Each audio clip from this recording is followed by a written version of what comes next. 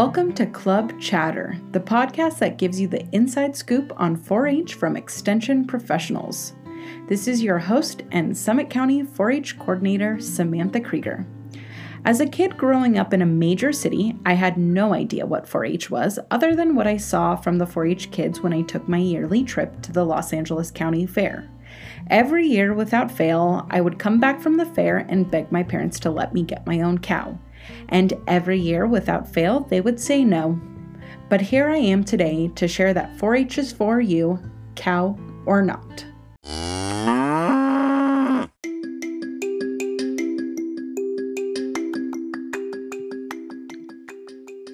If you're listening to this podcast, chances are you aren't familiar with 4-H or you're wanting to get a deeper understanding of 4-H. So let's start with the history of 4-H. 4-H has been around for more than 100 years, and the concept came about due to the lack of adults who were receptive to new agriculture research and developments that were being produced on university campuses. However, young people were open to the new ideas and were willing to share them with adults. Kind of sounds like not much has changed since the late 1800s. But I digress. So the idea of hands-on learning was implemented and agriculture education in public schools was initiated.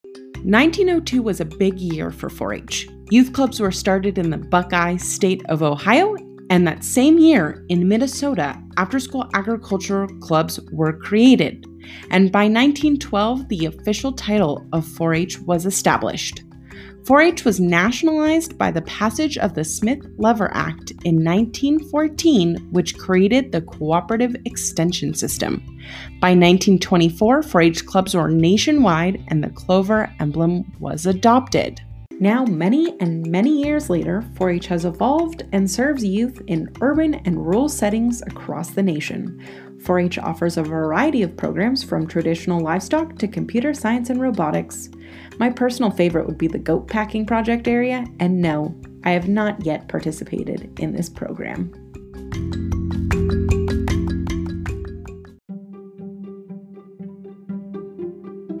So I just told you the history of 4-H, but chances are you still don't understand what 4-H really is. And that's okay. Even us professionals have a hard time defining 4-H. Okay, so if Extension is the pipeline from the university's research avenues to the community, and 4-H is the youth component of that. This is Jessie Hadfield, the livestock and horse specialist for Utah 4-H. So my job is to take research and current things that are happening in the world from the university and deliver it to a youth audience. And my specific programming is horse and livestock. So I focus on youth that are involved in agriculture, horse and livestock programs, as well as like our companion animals and our dog programs and things like that. But essentially what 4-H is just an opportunity for youth to grow, find a sense of belonging, find a spark, develop that spark into a skill that they can then use and have some career development, and then follow onto that pathway back into the community that's also receiving extension programming. What I really wanted to know is why 4-H is not a household name across the nation. It's like the best kept secret that only a few people know about. But before we go into that, I asked Jessie to tell me why 4-H is so hard to describe depending on the state and even in each county. 4-H looks different for everyone as a participant, but also as a 4-H educator or faculty or someone who's trying to deliver the 4-H model. And I think that's why it's so hard for us to explain it, is because your 4-H experience is going to be very different from mine, even though our end goal is the same. And so, but how you are going to reach that goal is going to be very different from someone a state over or a county over, or even just the next town over. And I think that's what makes 4-H is so beautiful, because we can cater it to exactly what we need, but it also makes it really difficult to explain and to convey to everybody.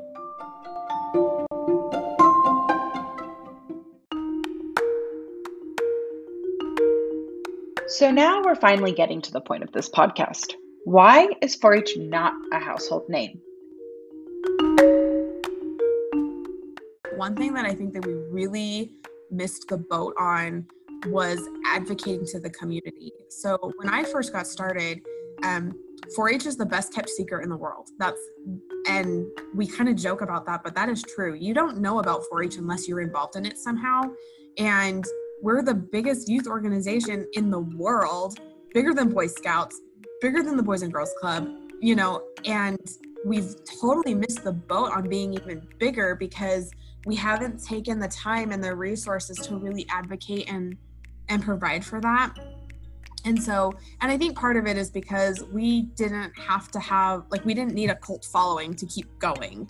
We have funds coming in from a federal or a state or a county level. And so I don't think we worked hard enough to promote ourselves and become an American brand. And we have not done a good job of telling people the true 4-H story. It's just like my mom thought that my job at the state level as the 4-H animal science specialist was to run fairs. That's not even close to what I do. But that is a very common misconception, and it's because we didn't tell the story well enough from the beginning. 4-H was just raising animals for the stock show, and that was it. And that's a very small portion of what 4-H actually. And I didn't just stop with Jessie. I asked another colleague of mine, Alicia Stratman, who is the 4-H coordinator in Cache County, Utah. The brand as a whole, obviously this is coming from my background in marketing, and that's okay, reaching out to non-ag students. Yes. I really think that, especially in my county, people hear 4-H and they hear that I work for 4-H and they think, oh, you must love animals and do a lot with animals. And I love the animal side. That's what I did. But as I've gotten into 4-H and seen that there are so many opportunities for kids to do other really cool things, I just think that they did themselves a disadvantage by sticking with their agricultural backgrounds.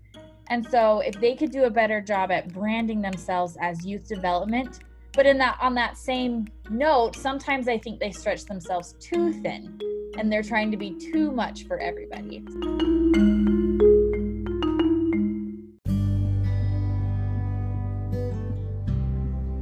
Both of my colleagues had similar thoughts, and the general consensus is that there's a lack of advocacy for 4-H.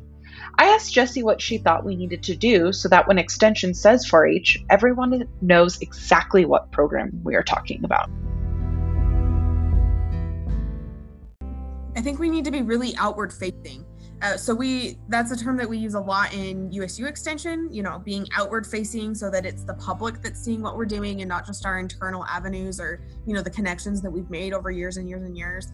I think that we need to do a better job of doing promotions on the national and the state level. We should have billboards everywhere. Everyone who wears a 4-H shirt should be trained to give a little elevator speech. We should be showing up at schools. There's so many different things that we could be doing. And we have a pretty extensive after school program, but those kids don't even know what 4-H is. Our largest enrollment is kids that are involved in an after school program, and they don't know what 4-H is. And so I think that it would be really important for us to just get the word out and do a better job of communicating to the public. And, having a brand, people don't always recognize the 4-leaf clover. And I think being able to portray that and to model that in a way, everyone knows what FFA is because those kids have a jacket and they're proud to wear it. And when they get that jacket, they're trained on what that means. They all memorize the motto. They all know, they know what that means. And I think that we could do a better job of doing that, from 4-H too. But I think the youth tell the story stronger than anyone else. And so we need to give the youth a platform to do so. And I think maybe that's, going back to what has failed is that we've had a lot of adults running around trying to tell people what 4-H is, and we need to give the youth the opportunity to tell what 4-H is and what that experience means to them.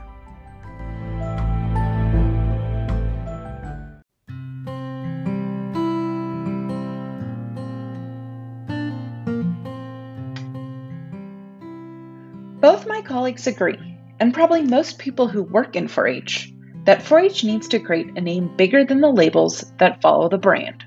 So I turn this question over to you, my listeners. What do we need to do to expose that secret and get the 4-H brand as well known as the youth development organization that starts with a B and ends with a T?